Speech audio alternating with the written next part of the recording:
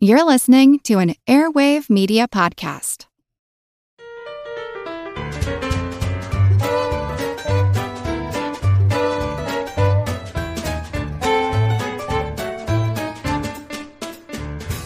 Hello, neato, nifty knowledge nerds. Welcome to Good Job Brain, your weekly quiz show and offbeat trivia podcast.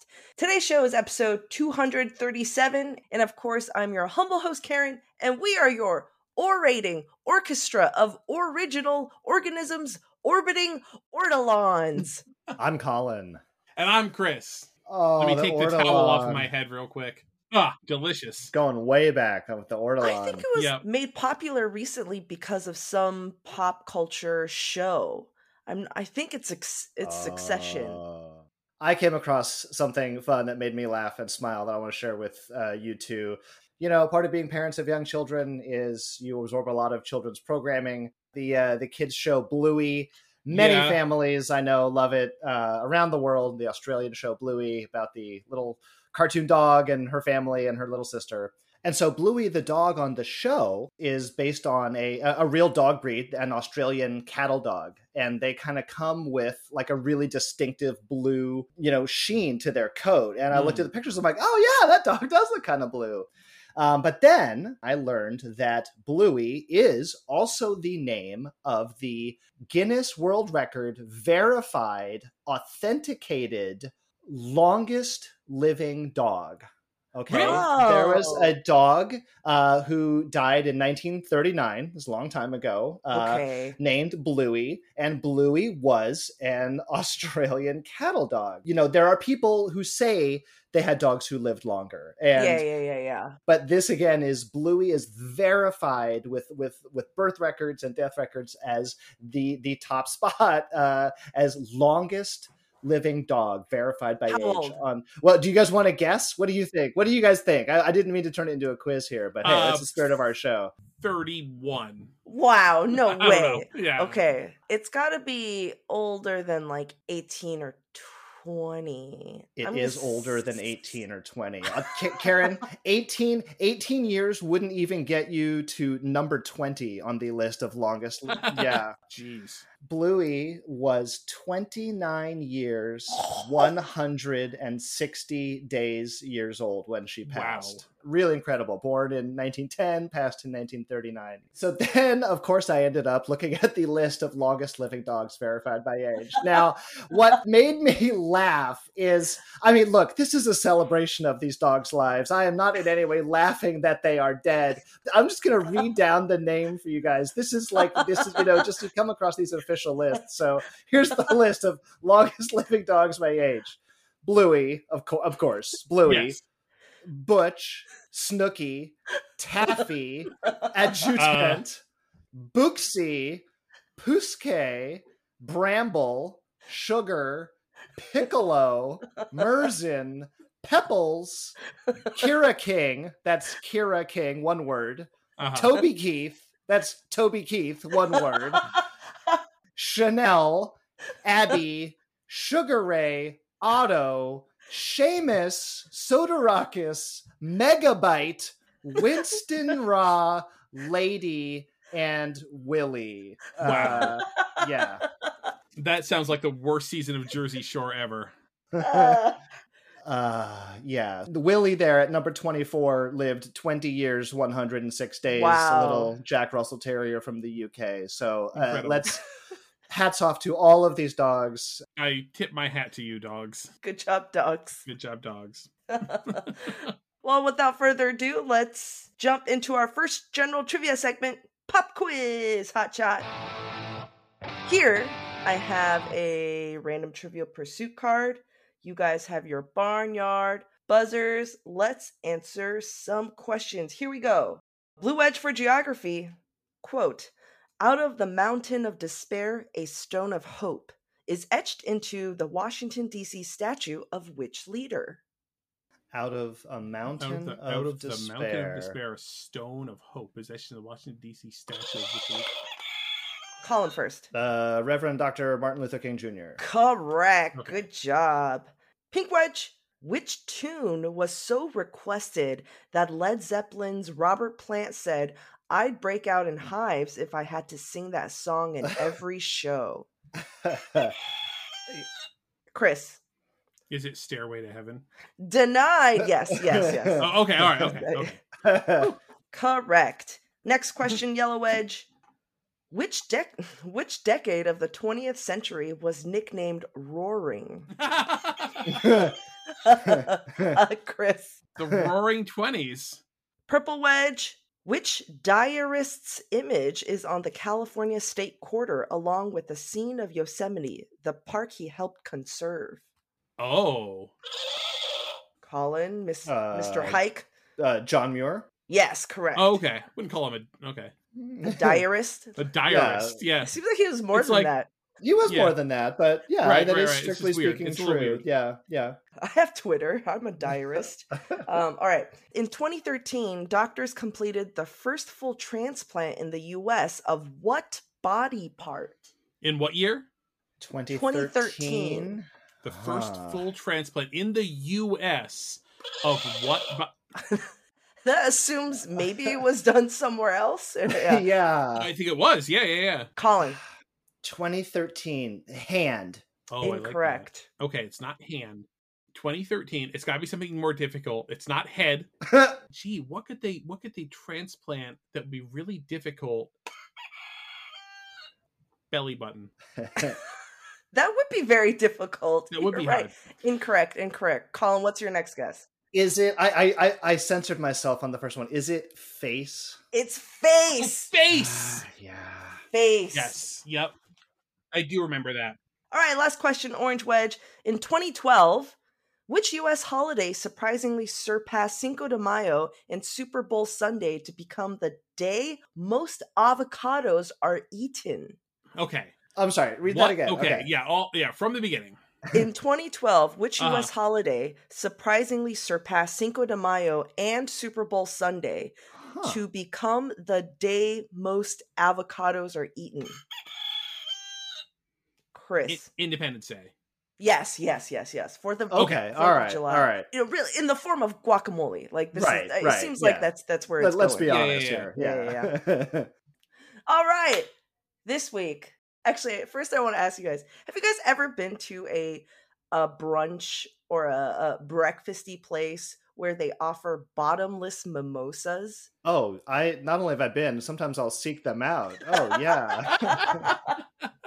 I've only done it once. It's definitely like an eyes bigger than the stomach kind of scenario. Yeah. Yes. By the time you've had enough like alcohol in the champagne that they're giving you in these mimosas, you've also drunk like a ton of orange juice. You're not really thinking like, it's like, do you want to drink 5 glasses of orange juice? It's like, no, I don't. It's like, well, what if I cut it with like 25% champagne? It's like, oh, then okay, I guess I will. And then you feel like garbage. Yeah, exactly. Yeah. After three, it becomes a test of your commitment more than anything else. Yeah. Right. I did it once. I once went to a brunch place in the city.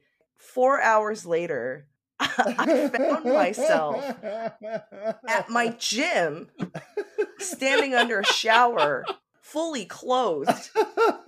And it turns out I puked all over myself. I was responsible enough to be like, I better clean myself up. Where can I go? I'm going to go to the gym and I'm going to shower. There's a kernel of a good idea in there. Yeah. Right. Yeah. And so telling that story to someone inspired me. Oh, let's talk about morning stuff. Oh, okay. Morning routines. We talked about OJ just now, taking showers, waking up. And so this week, it's a good morning, brain.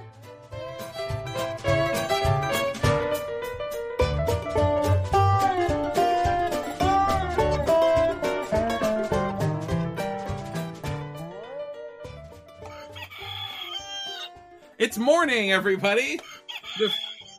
Are either of you guys morning people? Would you call yourself a morning person, Colin? I would not. I would say, I mean, categorically, I would say I'm not a morning person. But I want to be a morning person so bad. And I think just having kids kind of forces you to be a morning-ish or functional during the morning. Yeah, you don't really have a choice. Yeah, with the kids, it's like nope, you have to get up now. Yeah, it used to be the don't talk to me in the morning until I've had my coffee, person. Like, until I got off of coffee and now he can talk to me, it's okay. I'm just not like a fan of getting it. It's like, I need the alarm clock to be able to get up. I probably need to set the alarm clock a little earlier than it, but either way, before they had alarm clocks, they of course had a rooster. Yeah, they had barnyard buzzers. Exactly. Yeah.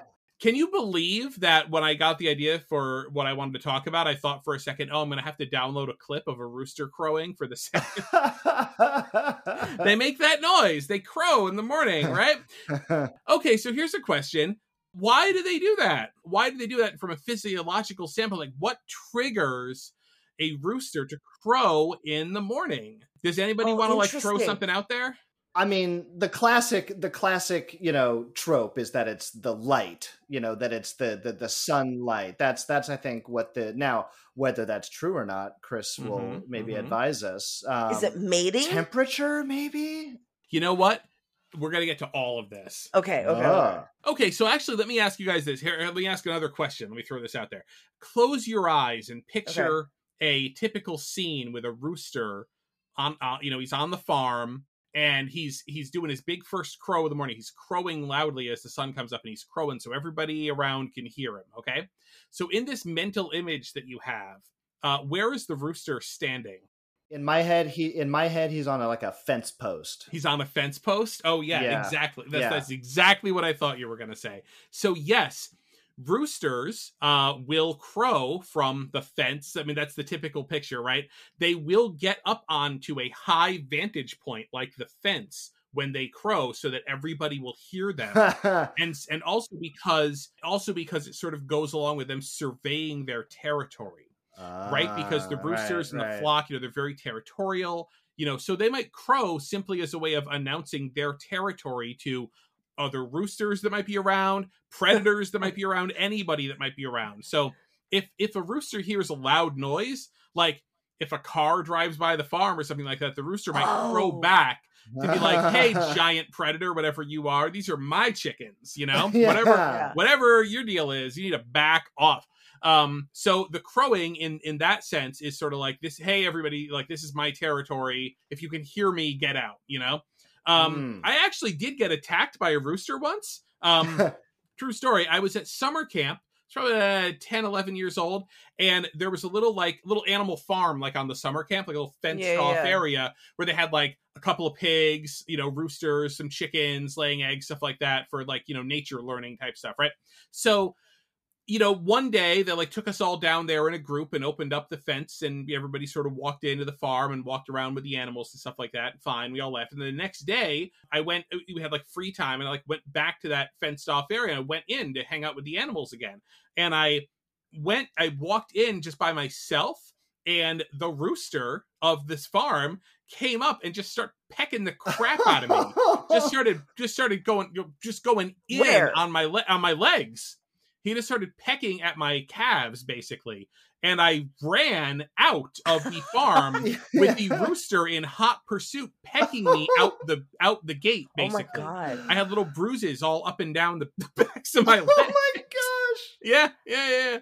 So what I'm saying is, when the rooster is crowing, their mouth is writing checks that their beaks are about to cash, basically. Like, they will, but the rooster was correct in the sense that he immediately perceived a danger to his flock, which is unknown, predator coming in. Don't know who you are, don't know if you're dangerous or not.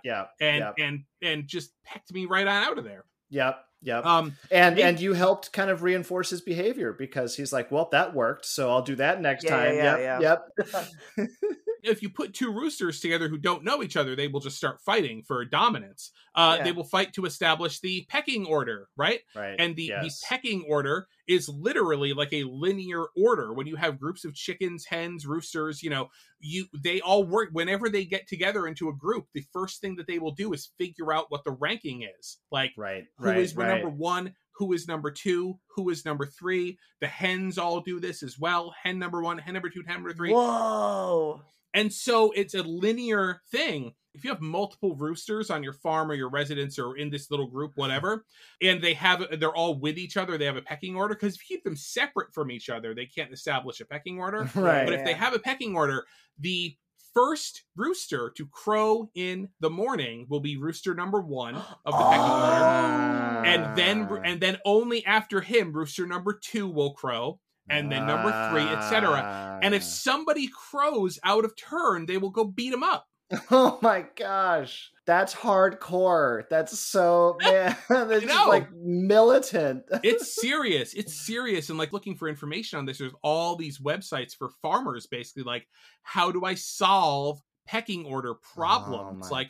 Separate them for X amount of time. When you reintroduce them, they'll be like a new person, so they'll sort of work it out again. It's all, if you separate them, they all forget about that hen or that rooster. Wow.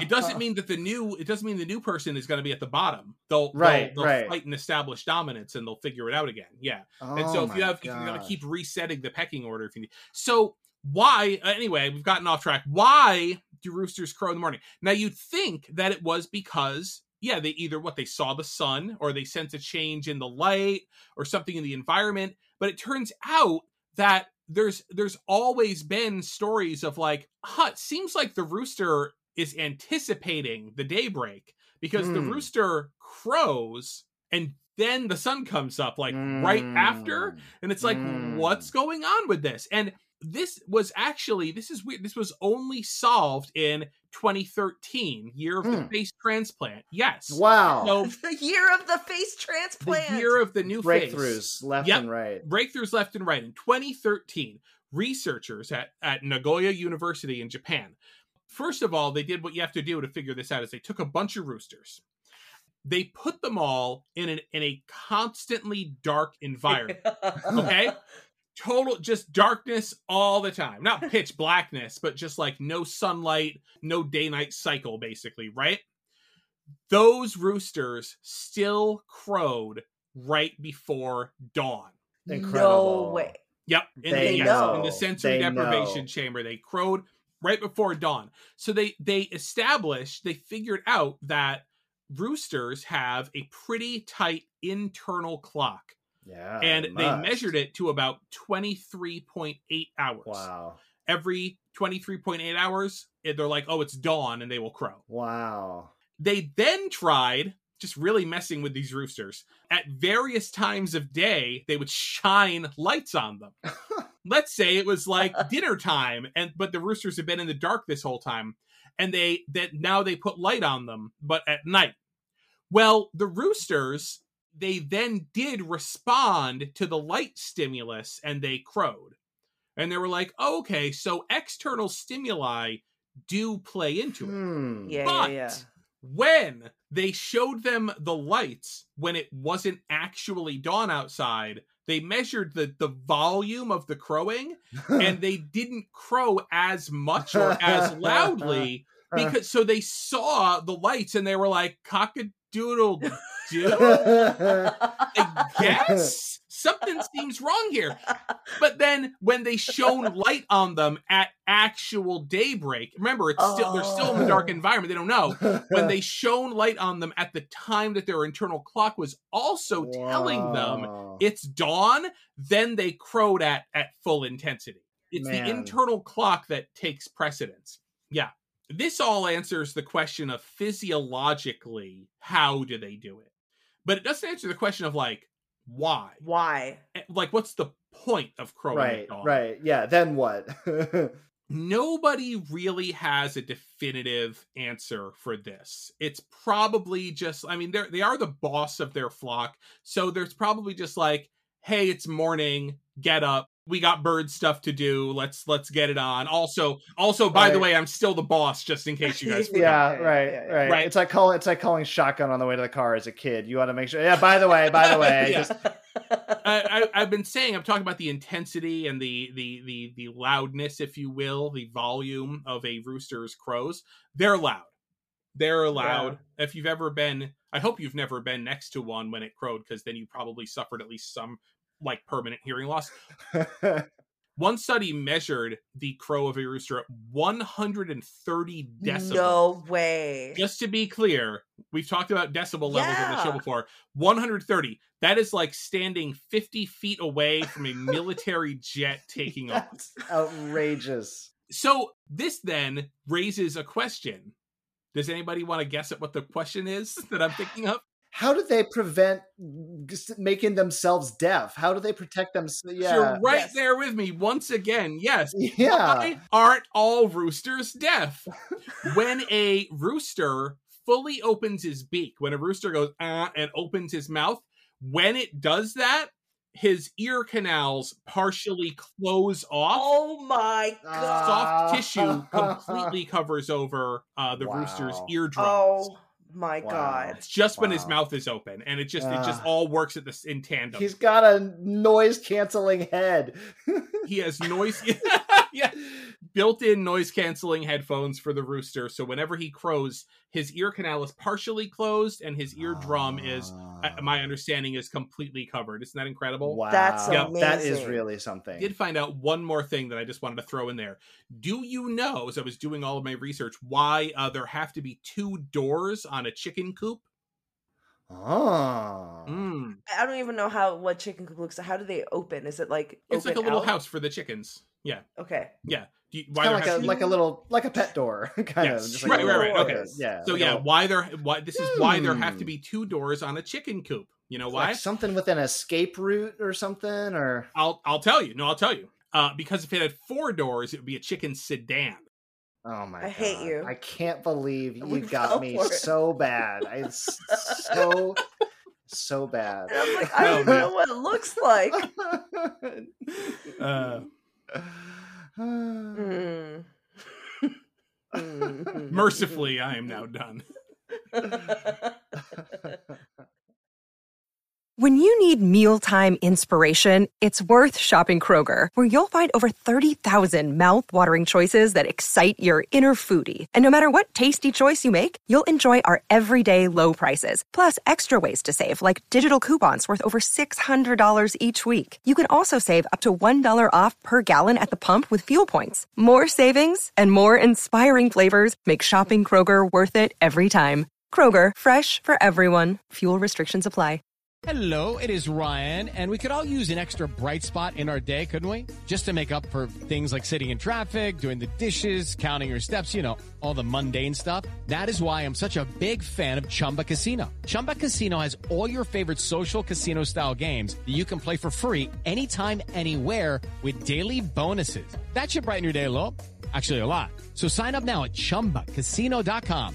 That's ChumbaCasino.com. No purchase necessary. VGW Group. Void where prohibited by law. See terms and conditions. 18+.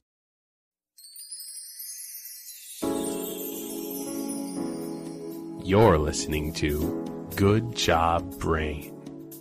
Smooth puzzles, smart trivia. Good Job Brain.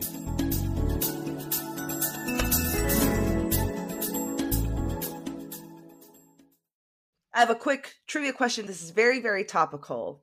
Just recently in August, who made his live stream debut on Twitch TV as he celebrates turning 70 this year? Who made his Morning related. morning related? Morning related. Okay. 70.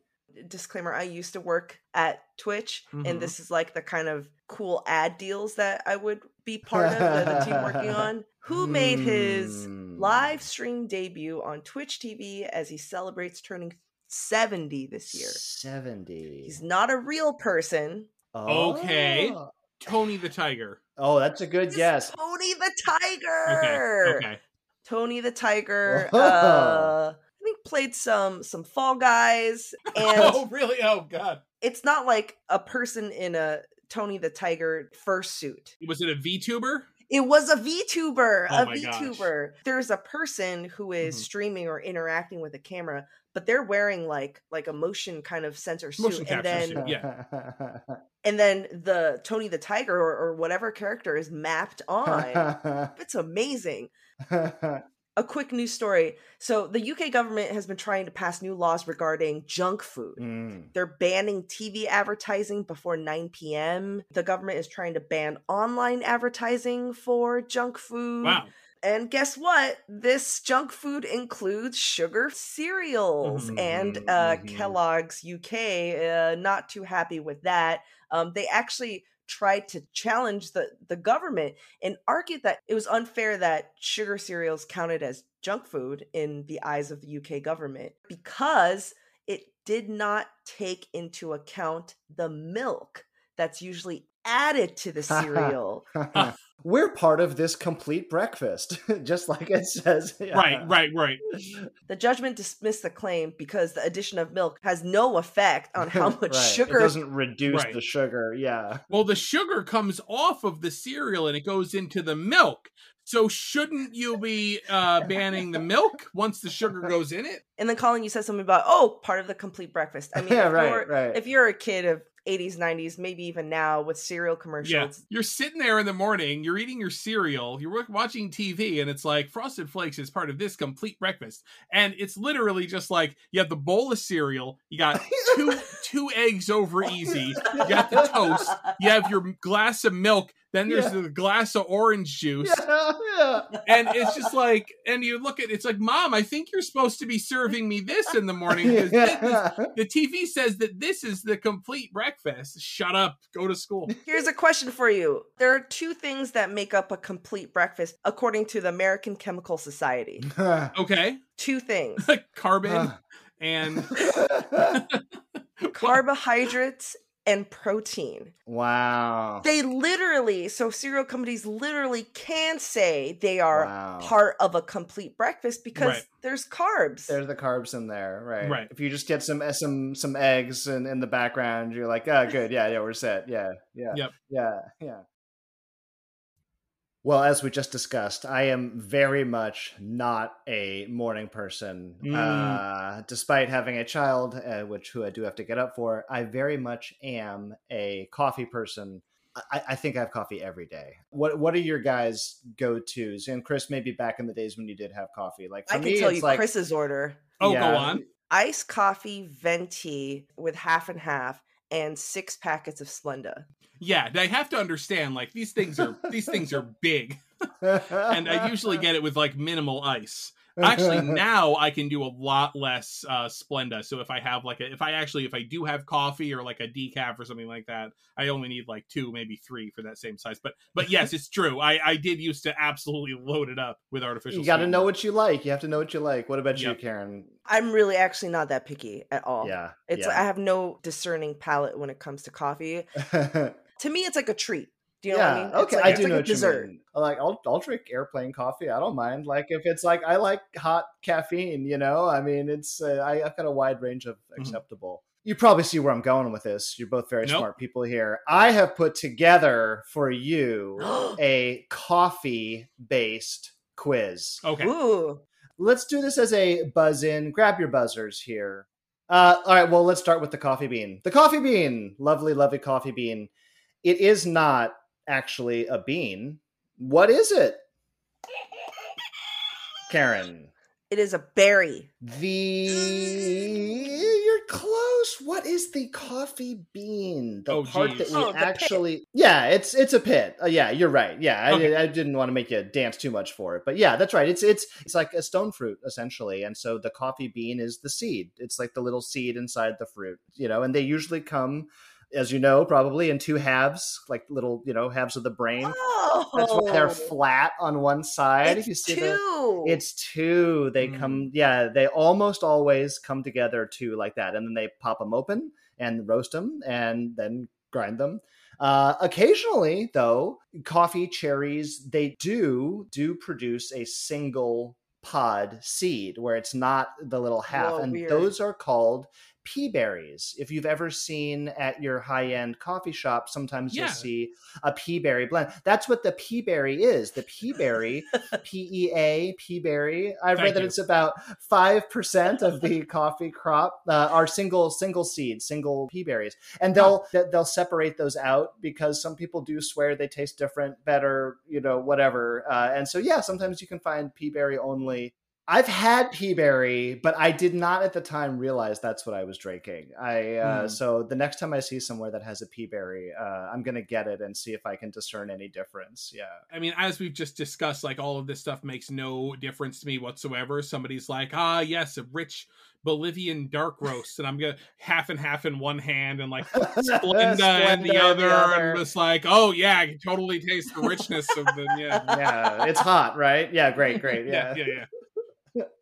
Since the late 1950s, the fictional character Juan Valdez has appeared in ads promoting the coffee from what country? Chris. Colombia.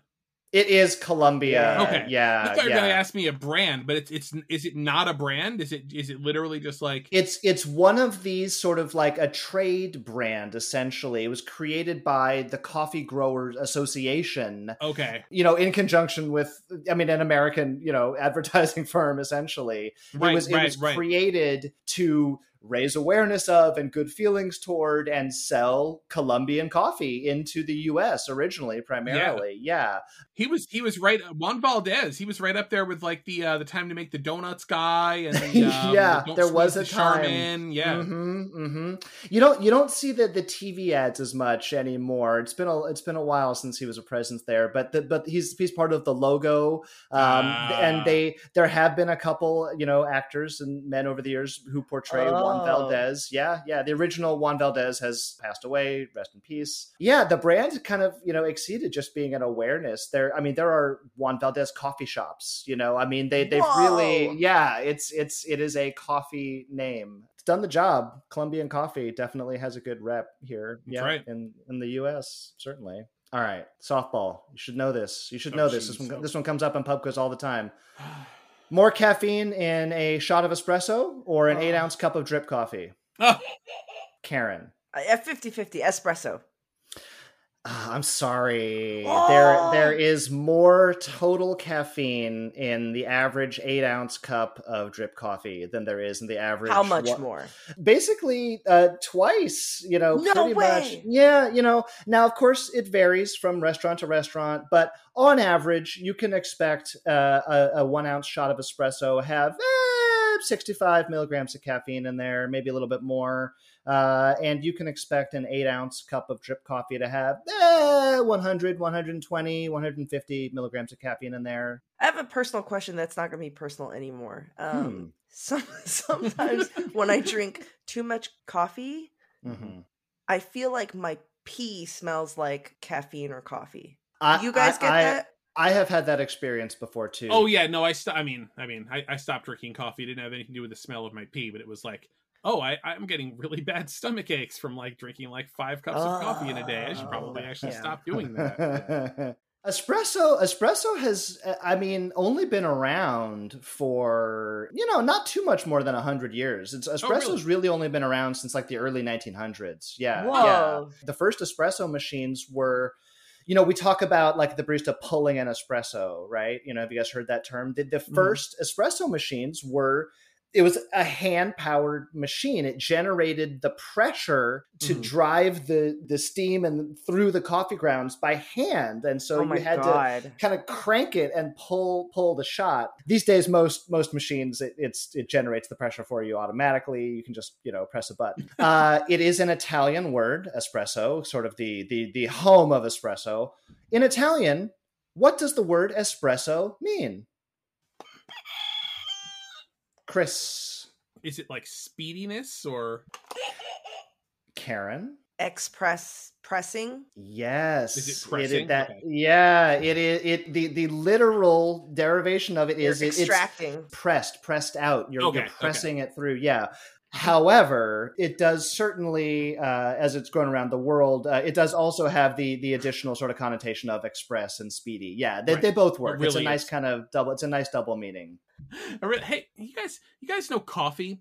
Yeah, I came up with a machine that makes it like a lot harder to make. You've got to like Sounds you've gotta great. pull down on this huge lever. Steam. Like, oh, let's try that. Yeah.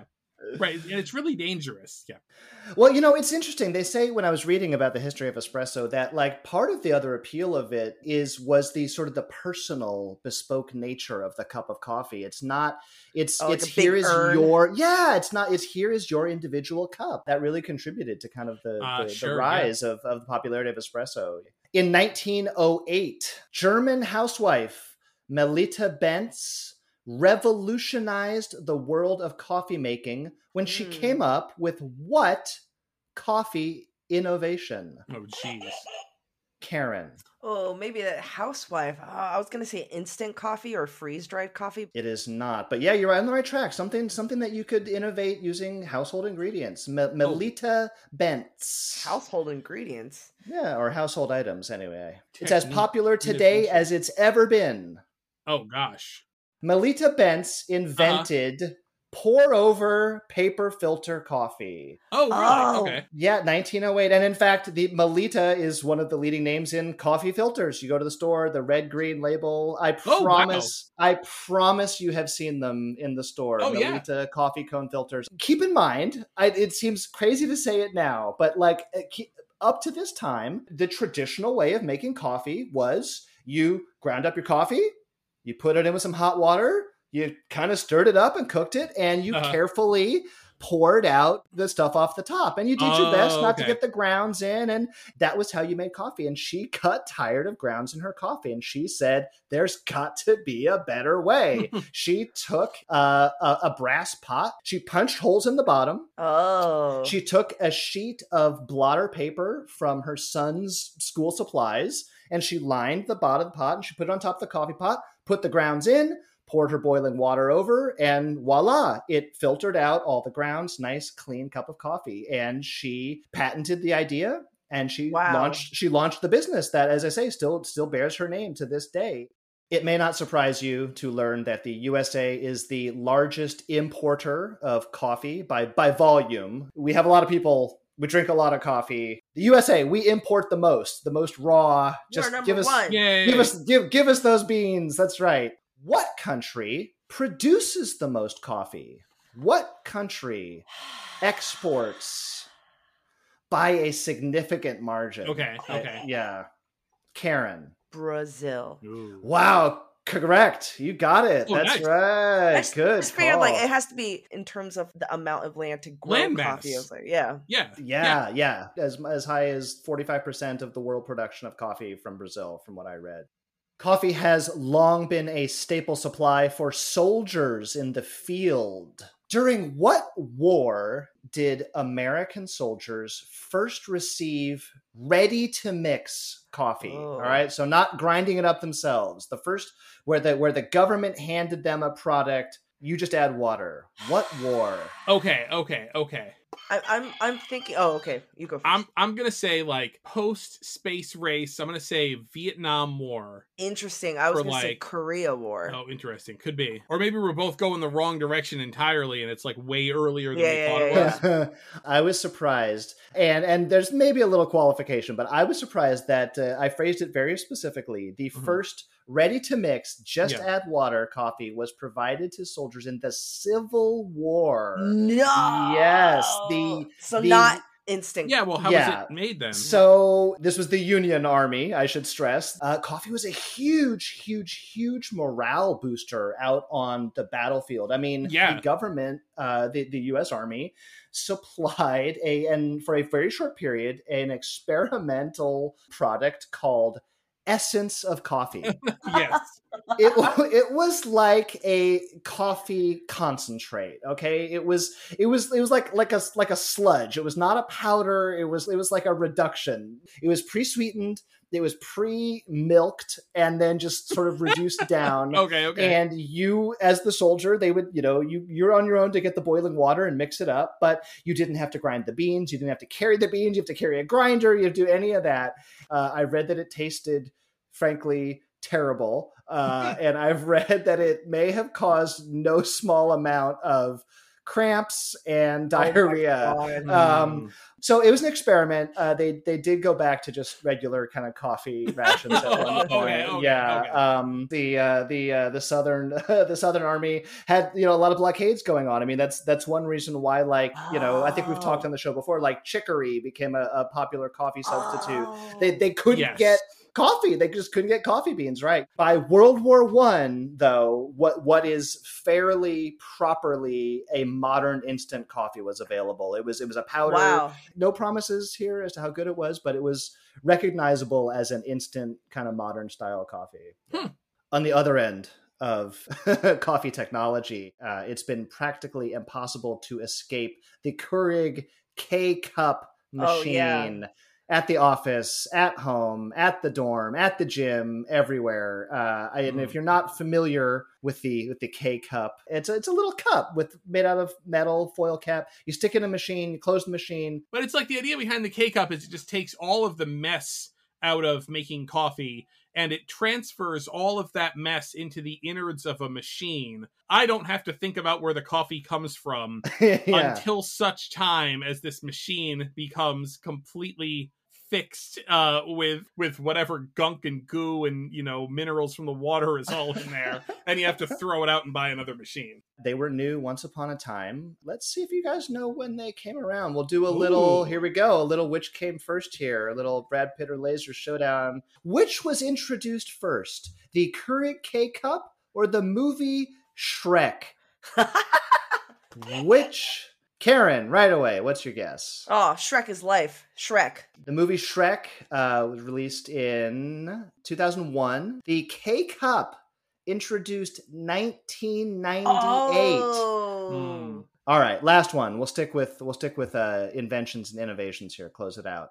Alan Adler originally made his name as an inventor with record-breaking flying devices before introducing this coffee device with a cult-like following in 2005. Karen. Chemex. Not the Chemex, but you're in the right, Okay. ballpark. Yeah. So Alan Adler, inventor, record-breaking flying devices. Maybe a little bit of a clue there. Yeah, Flying. sure. I am looking for the AeroPress. That makes sense. The AeroPress. God, I AeroPress. had one.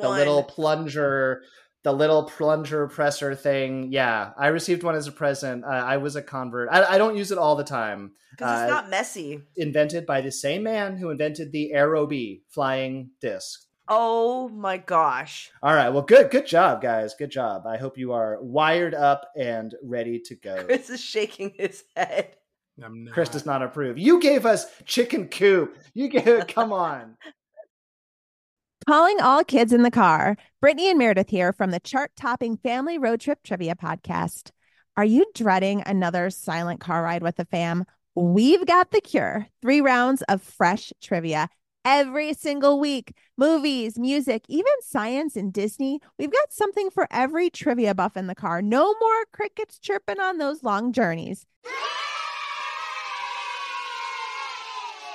The Family Road Trip Trivia Podcast is your secret weapon for connecting and laughing with kids of all ages. Teens, toddlers, adults, it doesn't matter. Spark their curiosity and challenge their brains with every episode.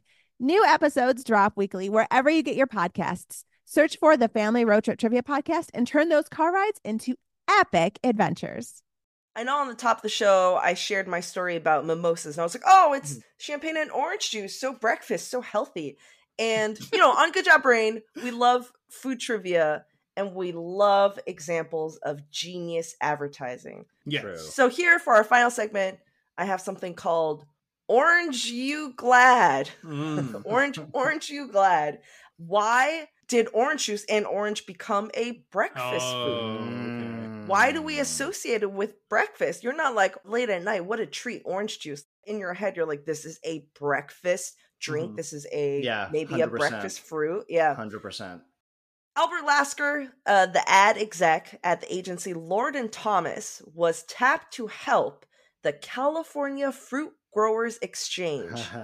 In the 1900s, like 1900, California experienced a huge citrus boom. Growers were producing like an insane amount of oranges, and the demand was pretty low. It didn't really match the supply. What do? You can decrease the amount of oranges you're growing, or you increase the people's demand and want for it. Right. And the latter sounds better because it has the better potential to make more money. Now, California Fruit Growers Exchange doesn't really roll off the tongue very well, right? CFGE, California Fruit Growers Exchange, California Fruit Growers Exchange.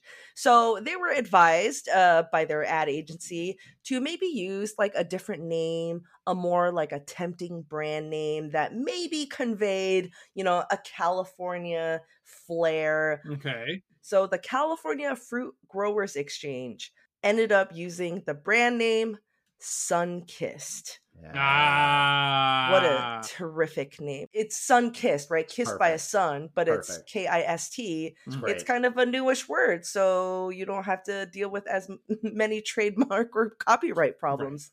So to make these sun-kissed oranges stand out, they were actually wrapped. They were wrapped and decorated with wrapper and stamp and stickers.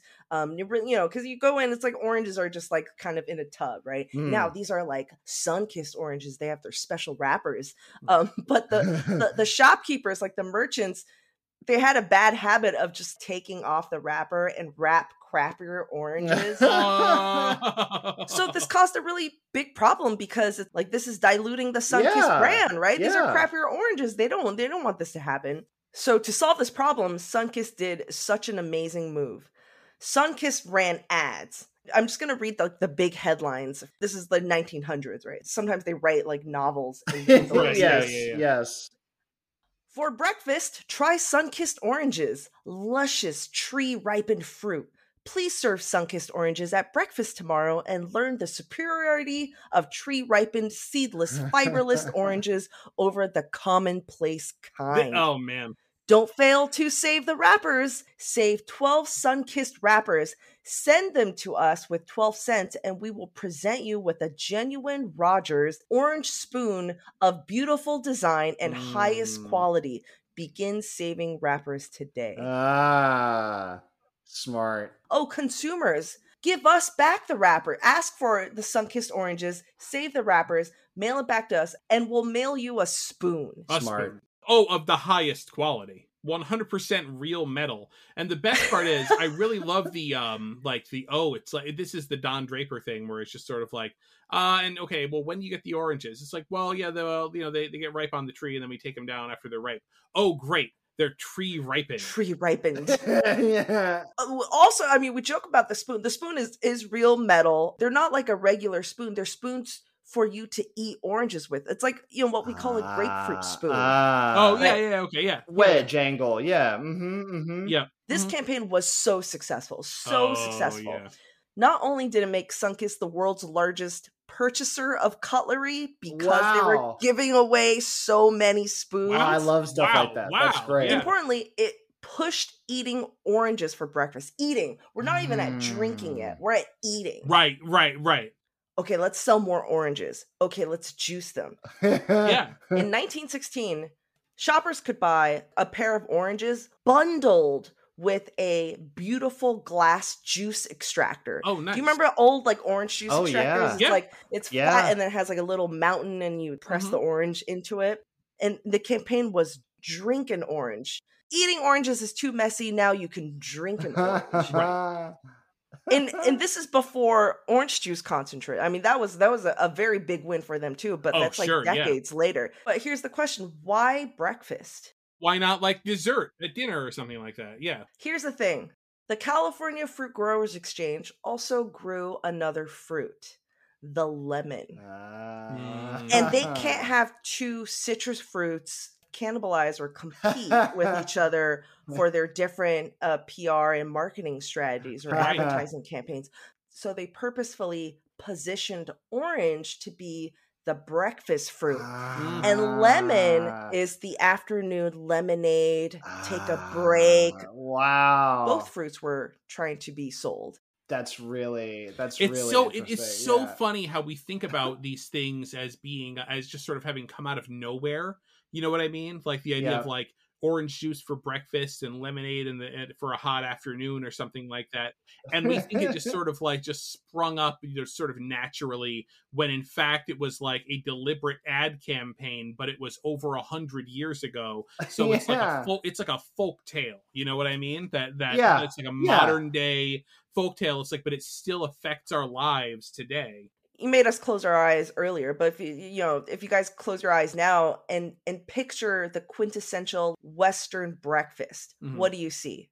The pancakes, eggs, cereal, and toast. orange short juice, stack of toast, pancakes. maybe some bacon or sausage, right? Yep. Most of those things are part of what was pushed to us in the last 100 years, and you just forget about it. I mean, kind of generations pass. Prior to coffee and tea becoming really widespread, you know what most people would drink as a morning beverage? Beer. Yeah, beer. Oh, sure. Just beer. That was, you'd have some beer in the morning and, no one would think twice about it. Yeah. Mm-hmm.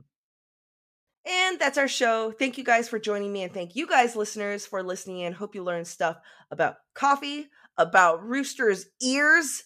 You can find us on Apple Podcast, Google Podcast, Spotify, and on all podcast apps. And on our website, goodjobbrain.com. This podcast is part of the Airwave Media Podcast Network. Visit airwavemedia.com to listen and subscribe to other shows like Movie Therapy, Big Picture Science, and The Secret History of Hollywood. And we'll see you next week. Bye. Go, go, go, go.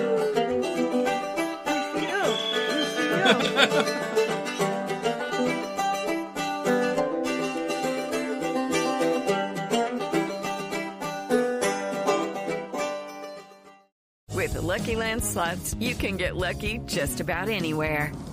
This is your captain speaking. We've got clear runway and the weather's fine, but we're just going to circle up here a while and get lucky.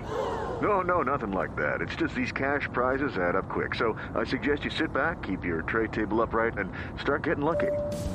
Play for free at LuckyLandSlots.com. Are you feeling lucky? No purchase necessary. Void where prohibited by law. 18+ terms and conditions apply. See website for details.